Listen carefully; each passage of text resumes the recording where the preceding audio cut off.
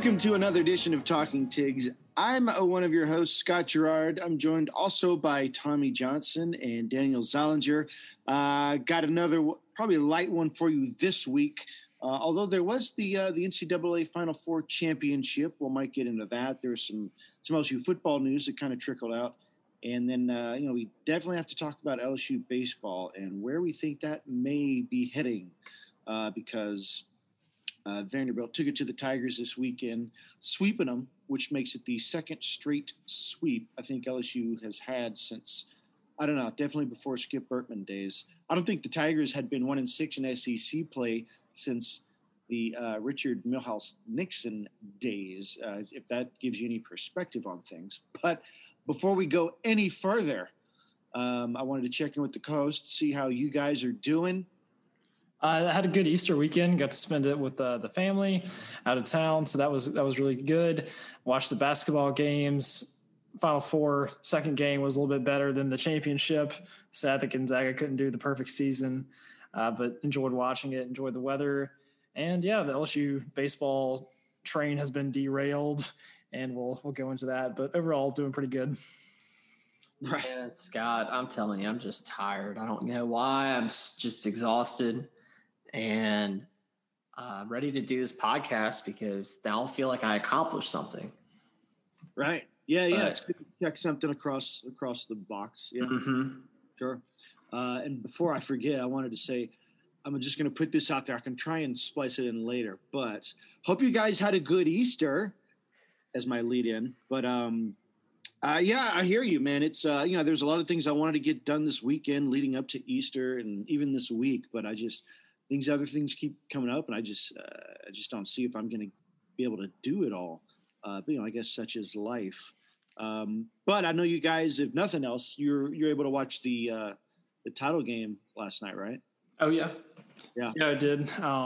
Like I said, I'm happy for Baylor winning the national championship, but I kind of wanted to see Gonzaga do it, just take it all the way. Oh yeah, and that's what you expected. After that crazy win against UCLA, and then it just didn't happen. I almost thought that what we found out was almost the real national championship was kind of that Final Four game. That's what you want to see in a title game. You want it to go down to the wire and have all the drama and stuff. But yeah, I felt like that. I also wanted to see kids. I don't really care. Right. And I actually found out kind of later on, or I was thinking about it later on. Maybe we should have been rooting for Baylor because they had 2 or 3 Louisiana guys on their team, which is kind of cool. But I didn't really care either way. I just wish that it had been a better game. It was a little bit, with the way that Gonzaga had played in that Final Four game, for them to go out and perform the way they did, it's kind of disappointing.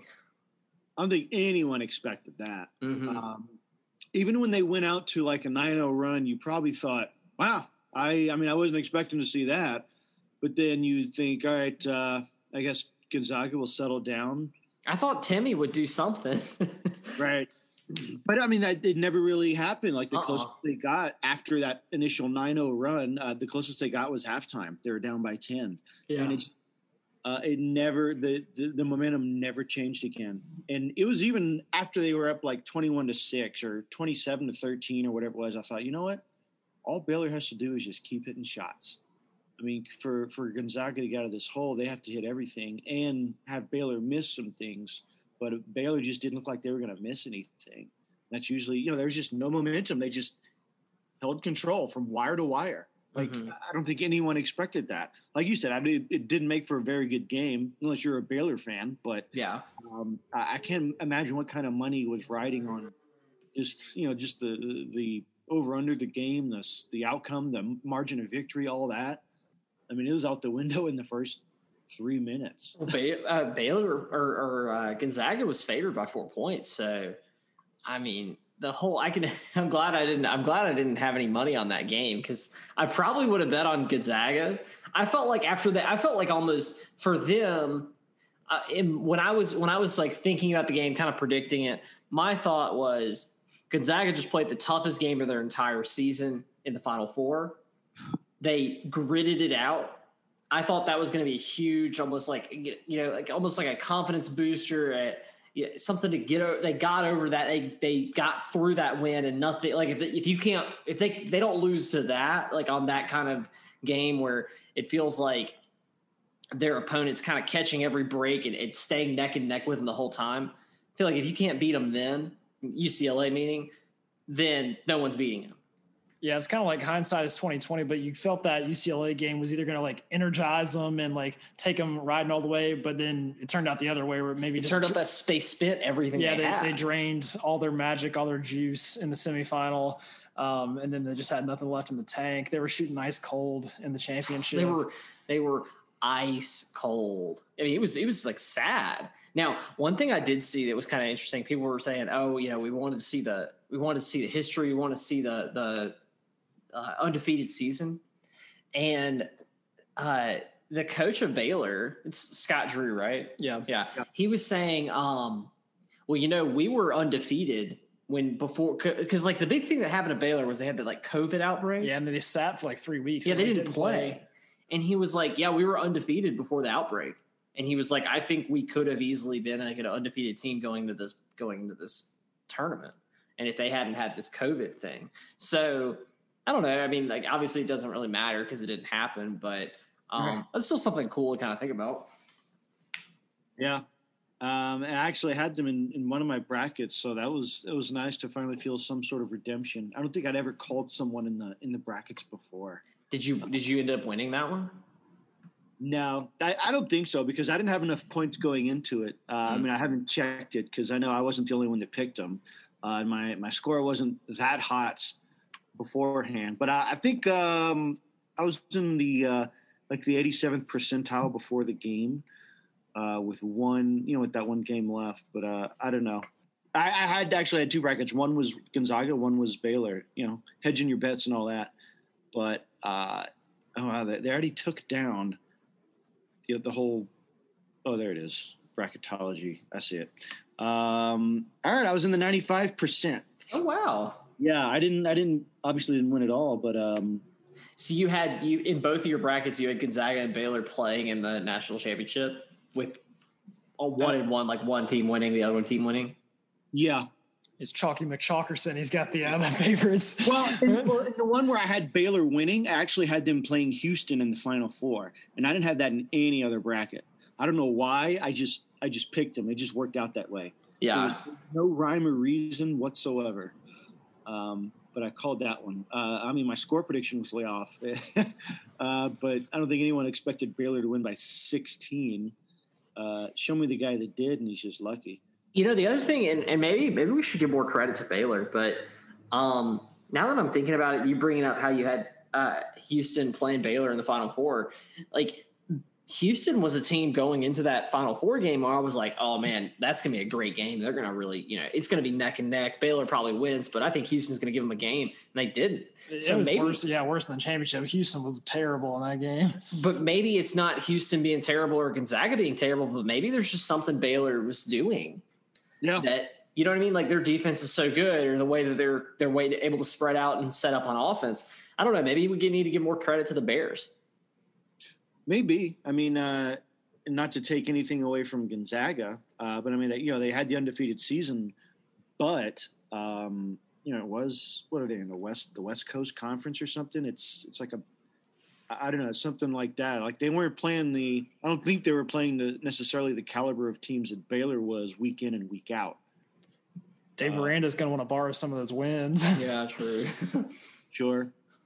But you know what? It's interesting because Baylor, if you think about it, man, this program, it wasn't just football, but it was several of their programs had this, this cloud over it because of everything with Art Briles, all that back in the day. But they turned it around. Kind of gives you some hope about LSU because of all the stuff that's going on there. That's a really good segue, Scott. Thank you. I mean, it just kind of worked itself out naturally, like a zipper. But yeah, I mean, like I said, now that the whole basketball season's over, the March Madness is over. I mean, one's down, and now football's about to begin. They're practicing. There's going to be a spring game, I think. We're 11 days from the spring game. Yeah. But I mean, there's still, just a lot of stuff going on with it. What's going to happen, with things that's going on off the field. I don't know if you've been following it, but there's a story of some security guard at the Superdome during a high school football, it was a high school football game. And I guess supposedly Darius Guy says something to her. She claimed it was sexual harassment, and called the school, wanted them to take him out of the Citrus Bowl that year, and didn't want him to play. I don't know. They just want him punished, basically. Just punish him for us. And I don't know. She talked to some people at LSU, but Coach O says he didn't talk to her. But now it's in the legal phase, and he was on OTB this morning. They prefaced it. T-Bob said, we're not going to talk about it because it's in the legal phase. So they didn't ask him any questions about it. But, it was a question of whether or not Coach O was going to show up to a state Senate committee and testify or just give his word. And he says, nope, I'm just going to, here's my written declaration and all that. And he's not going to show up. The weird thing is, everything that happened, it went from, what happened, what did he say? And no one's really questioning that, but it's like, it went from someone trying to report an incident of, perceived harassment into, I guess, extortion, because they wanted LSU to pay this woman on behalf of some local football coach who was, I guess, speaking on her and her family's behalf. And if you read some of the notes on it, I don't want to say transcript because it's, I don't know, it came out of the Hush Blackwell report, I guess, but there was a time where they were going back and forth with this coach, not the woman or her family, but this coach who was speaking on her behalf. And they were saying, yeah, she needs some money. And LSU was like, all right, so what are you asking for? He says, just whatever's fair. It's like, whoa. No, you can't just call us up and say, hey, I need some money, and then just have me give you a figure. We're not going to do that. Hey, we don't want to give you money, but we're not gonna give you an idea of what to ask us for. How about $30? Okay, yeah, that sounds good. I'll take $30. And then eventually, I guess they talked with someone, and it came back with like a lawyer answer of, we will need $100,000 for pain and suffering. She cries herself to sleep at night, and all this other stuff. So you can tell they'd probably talked to someone after that whole numbers fiasco thing. But this is just a crazy story. Anyway, you it's just like, what the heck do you think is I mean, I kind of feel like LSU can exhale a little bit because, they tried to get money out of it. But, I mean, it's still not a good look. But just, like, what do you make of this story? Yeah, it's so weird. Like, when the story first broke, it almost seemed like too crazy to even be true. But now they've had the reports, and they've got, like, recordings and text messages where it seems – like Darius Guys did definitely probably say something to this woman, but then they kind of conflated it. And at this point it's like a whole, like he says, she said type of thing where nobody can really kind of put the nail in the coffin one way or the other. If I had to say, like, they got this guy Williams, who was that coach that was like, quote unquote, like representing her. And then he was like the one talking to Verge Osbury, like, and wanted 100,000. But then the lady said that she never asked for any money. She just wanted guys to be suspended. And then in, like, I think in one of the text messages, at least I feel like one of the ones I read, because they released some of the text messages, it's like, we either want $100,000 or we want him not to play in the bowl game. It's like, how is that equal?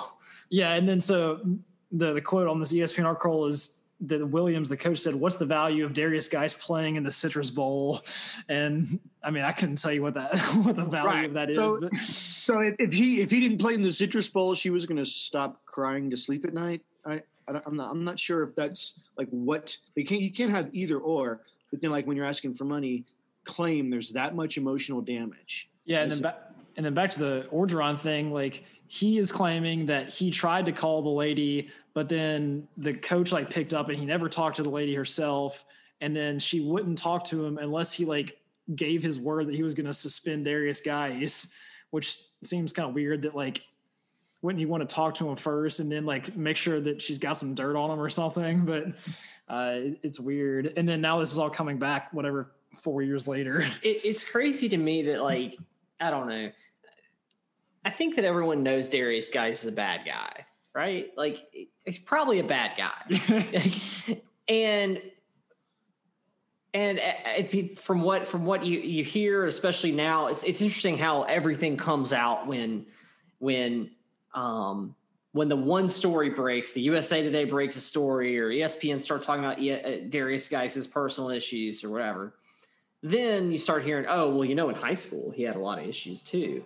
But it's like, well, nobody cared about this. Nobody talked about it when he was being recruited, when he was the heir apparent to Leonard Fournette. This was not really a thing. It wasn't like, oh, like Darius Geis, he's got some trouble. Like, supposedly they say that he was doing similar things at Catholic High, and that it was kind of swept under the rug or whatever.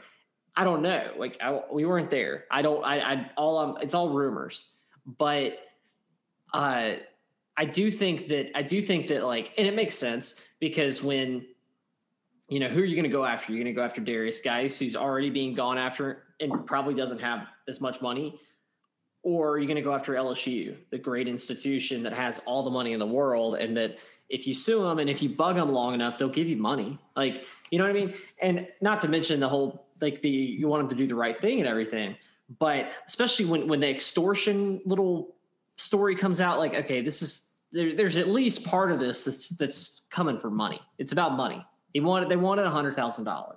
That's what they felt like was equal. Like you said, Scott, that's what they felt like was worth Darius Geis, equal to not Darius Geis not playing in the Citrus Bowl or whatever.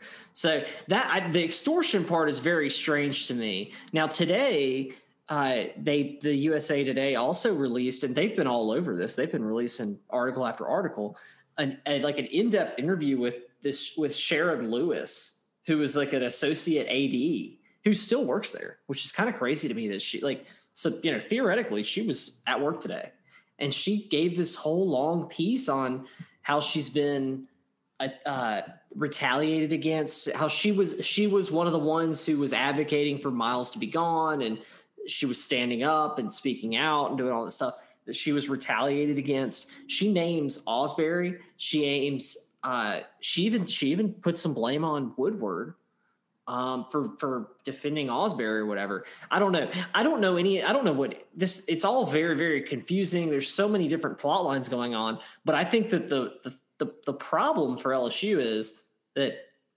there hasn't been nobody's heads really rolled yet. Mm-hmm. And I feel like that's just the symptom of today, but you got to fire somebody.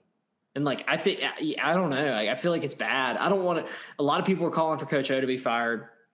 Even Matt Moscona's out here calling for Coach O to be fired. I think that there's a lot of people who maybe would have something to gain if Coach O was fired. But regardless, I mean, I think Ausberry's probably gone, like, for good. Miriam Seeger's probably gone for good. I don't think Woodward would be gone, but it just seems to me, and like Scott, you brought up the Baylor thing. Baylor did a very good job, or I don't know if it's very good, but what Baylor did was they got rid of everybody and they brought in all new people.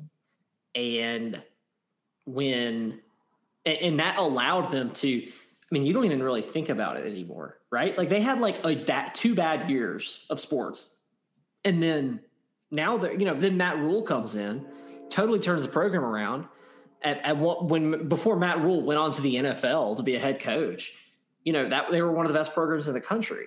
So it's definitely possible, but I think you have to, in order to do that, if you're going to commit to the Baylor model, you got to cut loose. Heads have to roll, and LSU hasn't done it yet.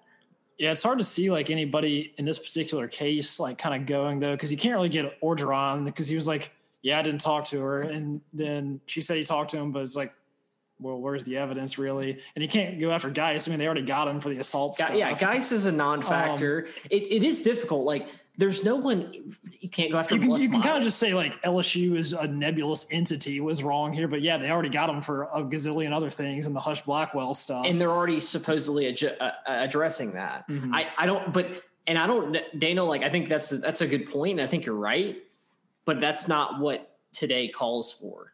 You know what I mean? Like, they don't care. Like, the court of public opinion, the USA Today, they're going to keep running stories, and they're going to destroy the LSU brand for as long as they can, and until they feel like penance has been paid.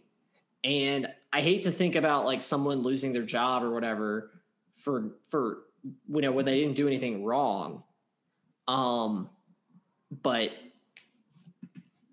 I don't know. I feel like those are the decisions that are probably being made right now at the athletic department of like, okay, like how far do we need to go? Right. Well, I think they've already put out some descriptions of things that they were going to do, training and appointing like a whole department for Title IX, even more than they already had, even though they had something in place already. But I think they need to look back at the incidents that were reported, because even before this event, when it wasn't even an LSU event, right? Like Geis was just at this football game and he did it. It wasn't like it was LSU playing at some event and then he did it on his way into the locker room at halftime or after the game or something. This wasn't even like a LSU sanctioned thing. He was just there. Doesn't excuse his behavior, but I don't see what that has to do with LSU at that point. I mean, it's a character issue for sure, but I mean, there's other things that were already there. Like there were 2 reported, rapes supposedly, and that assistant coaches knew about at least 2.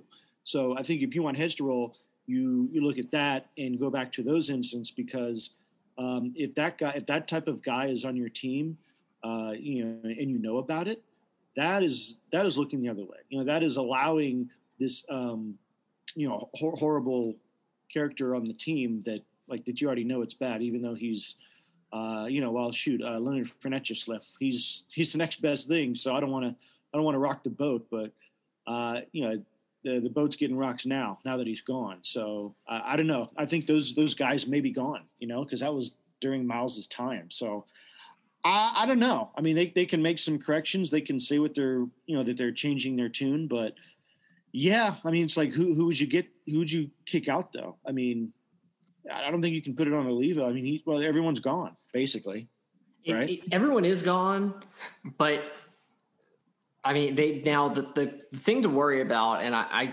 don't know, maybe I'm a little bit pessimistic on it, but I really do. It's strange to me that the stuff keeps coming out. Like it doesn't stop. I feel like when we talked about the Hush Blackwell thing and they made the big announcement, they said okay, this is everything. Then we kind of thought, okay, well, maybe this is everything. Maybe that's it. Maybe 6 months from now, maybe by the time spring football, summer football starts, we won't even be talking about this. We're still talking about it. And so what concerns me a little bit is that with all the different things of okay, you got the guy stuff. Then you got this extortion stuff just going on that who knows what's going on with that. Then you got this woman working in the athletic department saying that she's being bullied and retaliated because she's speaking up. Then you have the completely unrelated stuff of the pay for players, all the NCAA investigations that are already happening that no one's talking about right now because this is the main central. What concerns me is the potential of a lack of institutional control, just slapping that on LSU, which that would be huge. And that's the thing that we talked about on this podcast. That's the thing that that LSU is trying to stop, is getting slapped with that label. And again, like we've said, the way that this works is you have to correct yourself and then submit it to the NCAA and say, is that good enough? And I feel like just with the turn of events, the way that LSU already made a bunch of corrections and then there's more news coming out, it almost feels like it's not going to be, whatever they did is not going to be good enough because the news keeps coming. So I think this is something to watch as well. I'm not saying that by no means I want to say on the record, I'm not saying I want Coach O fired, but I think that this is a true test into how much Scott Woodward trusts Coach O and likes Coach O, not personally, but as a coach at LSU. What is his feeling? What is his temperature on Ed Orgeron, the coach of LSU? I feel like if he has any questions and says, you know what, I actually might rather have him or this person or that person. This is the way you can get rid of him. You could probably fire him for a cause. And I'm not saying it's right. I'm not saying it's wrong. I'm not saying it's the best thing to do for LSU, but I think that that's something to watch, and that we know that Coach O was not Woodward's guy. Like, he didn't pick him, and he wasn't a lot of people's guy. We all wanted Tom Herman. Remember, we all wanted Jimbo. Those didn't happen. And so when you combine all the off the field stuff, the off the field stuff that doesn't even have to do with the real bad like allegations, but you combine like him saying like, oh yeah, I didn't interview my coaches. I didn't interview any of these coaches. Oh, then the whole like the weird girlfriend thing that really was a non-issue, but it kind of is an issue. It kind of was made into an issue where he took all the pictures with the girl, and then just the lack of production last year, and the fact that the Bo Pelini hiring, like a lot of the stuff, the Matt Canada hiring, you can see where an athletic director might say, okay, you know what? We're going to kill two birds with one stone. I'm going to take the biggest head I can find. This is the biggest head we have at the athletic department. He's gone. And you got to hold that scalp up and say, is this good enough? And the NCAA will probably say, yeah, it is. And then there you go. And then he gets to hire his guy and whatever. I don't know. I'm not saying that's going to happen, but I think that's something to watch. Sure. Yeah, I mean, it's a good test on where Coach O stands with the powers that be, because I mean, this may not have started with him, but it definitely, this definitely went on during his watch. So this woman saying she talked to him is willing to testify that she did, or maybe she already did. I don't know, but I don't know how she can prove that unless there's a recording out there somewhere, But yeah, this is just crazy stuff all going down. I mean, where would this offseason be without it, though? It's like you want a nice, quiet offseason, but no, there's all this stuff. Just after he picked his coaching tree, basically. But anyway, so I'm ready to move on from that bad news and to talk about something different, like LSU baseball, who got swept this weekend by Vanderbilt. I mean, they almost didn't on Sunday or Saturday. They kind of almost pulled it out. At least it was a close game. There was some fights, but I don't think anyone expected LSU to win this series, much less put up. I don't know. I don't want to say didn't put up a fight, but I mean, because they did, at least for a few innings in all three games, really. But it was just Vanderbilt was just too much, and that was going to be one of my thoughts. But I don't know, Daniel. I'll ask you first, man. I was able to watch some of each game. I didn't get to watch all of each game, but I don't think I wanted to because at least the first two were in hand pretty early on. Well, about halfway through the game, I guess. But yeah, I don't know. Is it about what you expected this weekend, or did your I guess perception of LSU baseball get knocked down maybe another peg? Like I said, I was out of town, so unfortunately I didn't get to, maybe fortunately actually, I didn't get to watch them all. I watched a chunk of the first game on Thursday when LSU got rocked by Kumar Rocker. Mm-hmm. And then they actually played okay for the first couple innings, and then Vanderbilt started blasting off and couldn't get anything going. And then I didn't really tune into anything on Friday or Saturday, but to have 7 combined runs across 3 games, pretty blah. And then the loss of Jaden Hill, which I don't even think we mentioned for the season, is pretty devastating, and you have to feel for him, and does not spell good things for the Tigers in the future.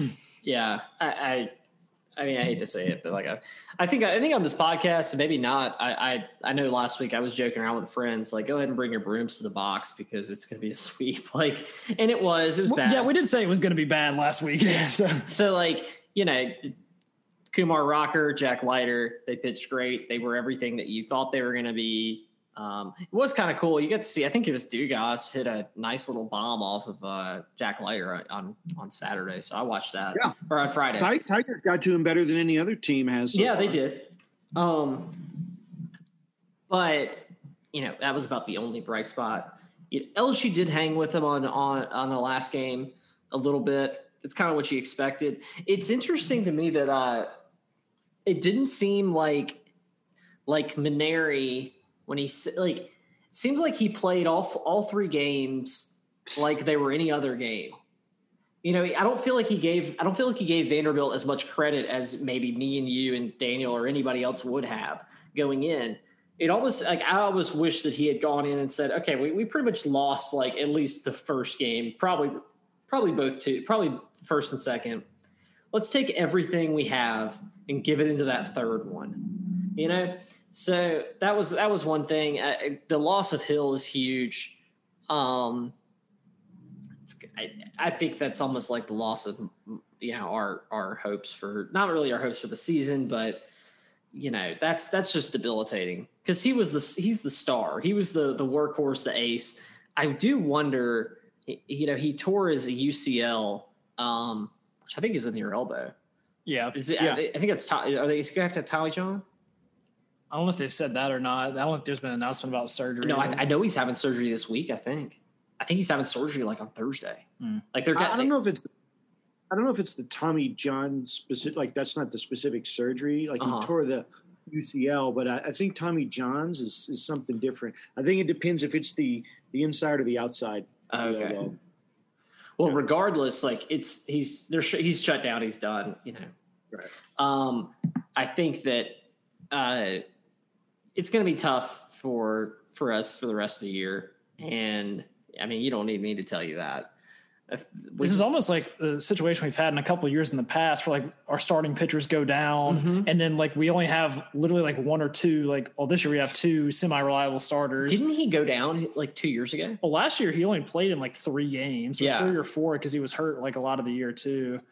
So I wonder if MLB scouts are like, this guy is like a liability. He's got a little bit of snake bit. I don't know. I feel for him. I feel bad that he's going to have to address this. And by the time, from what I've heard, like he's going to have surgery like ASAP, because for the normal recovery time for this type of injury, he's going to be fresh out of rehab right when the draft happens in like July.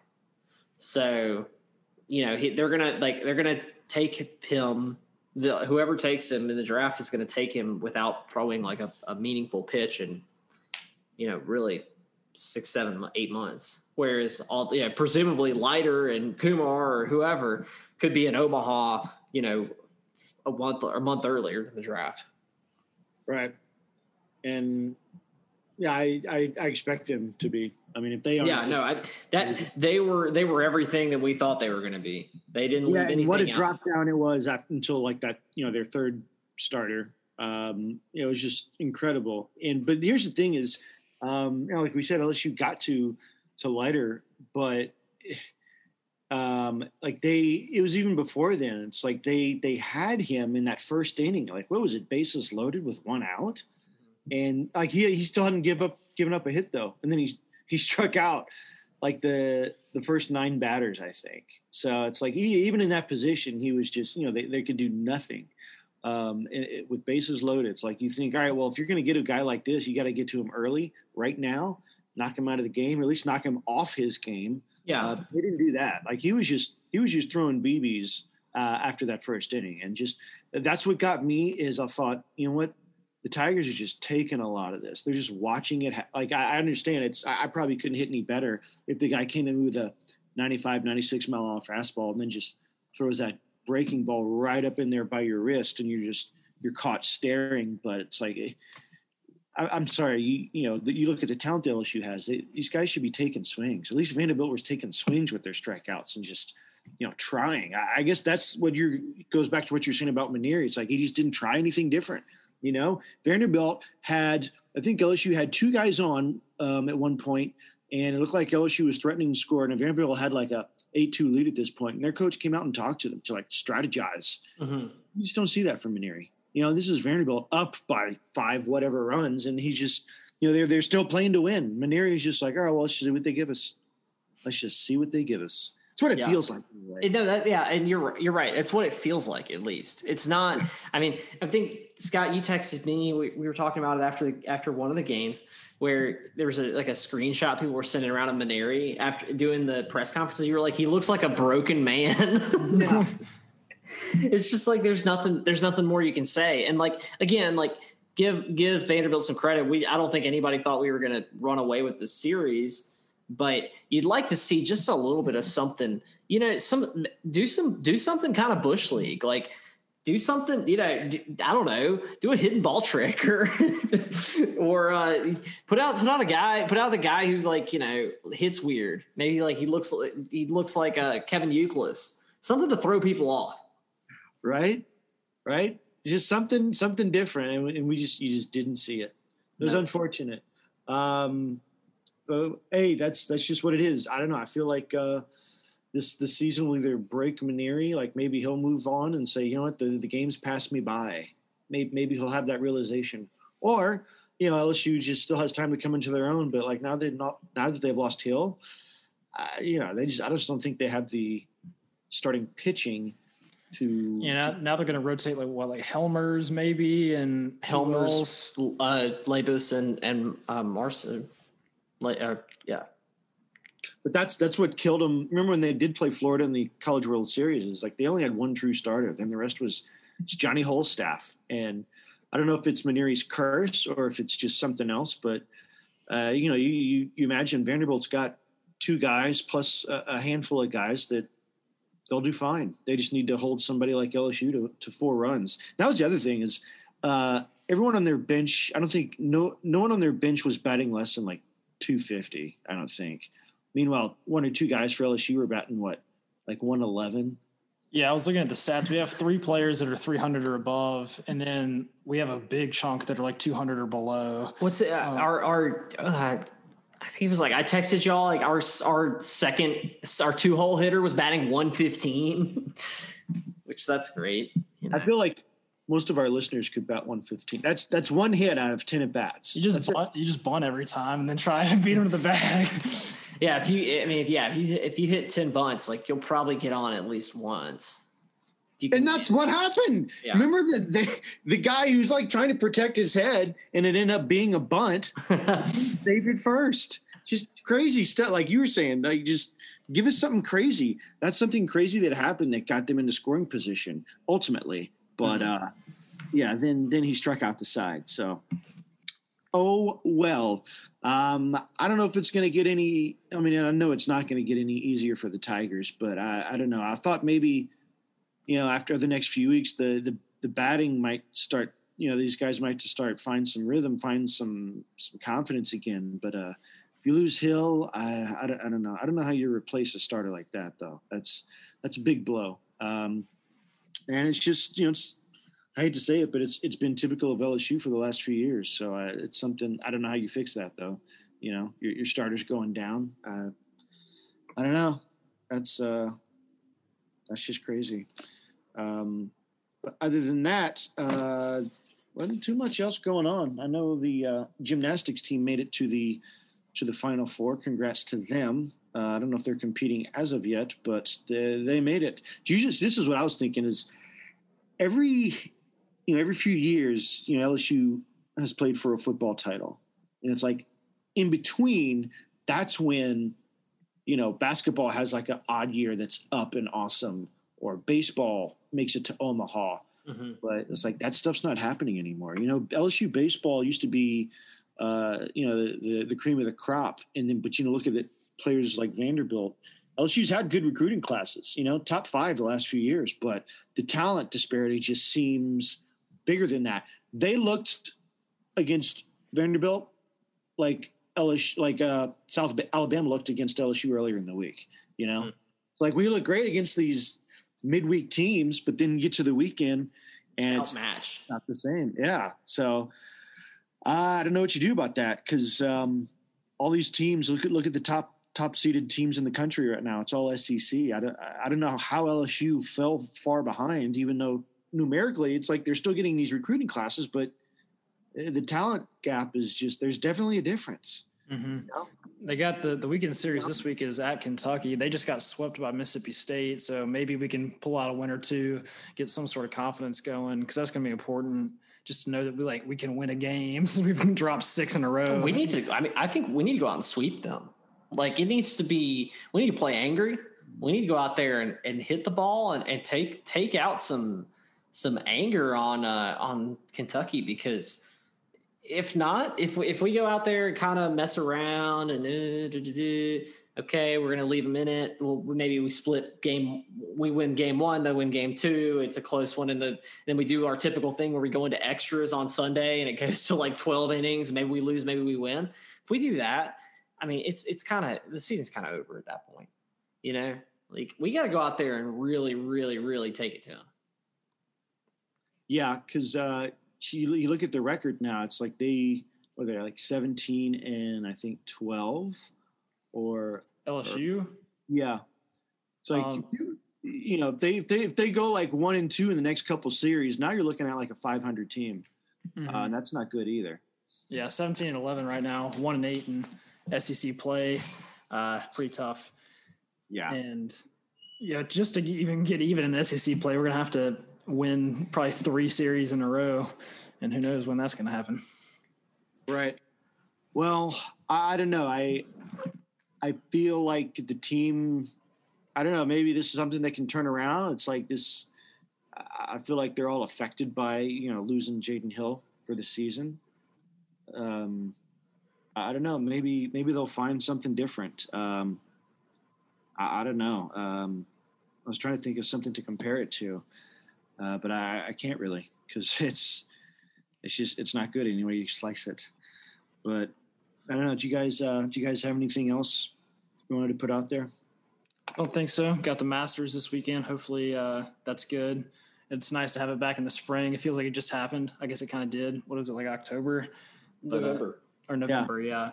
But they got the azaleas rocking, I'm sure. No, it was the same week as the Bama game. So it was like all kinds of things like coming together. Game day was at the Masters. That was really cool. Yeah, Jordan Spieth won his first golf tournament in like 4 years, so maybe he'll actually kind of put something on at the Masters, take another one down. That'd be cool. Oh. Well, I guess that'll about do it for us here on Talking Tigs. Tune in next week. Hopefully LSU baseball has a series win that we can report on, or at least something else good comes out of Baton Rouge that we can report on. But either way, we're dedicated. We'll have it here for you all. So until then, stay safe, stay tuned, and we'll talk to you next time on Talking Tigs.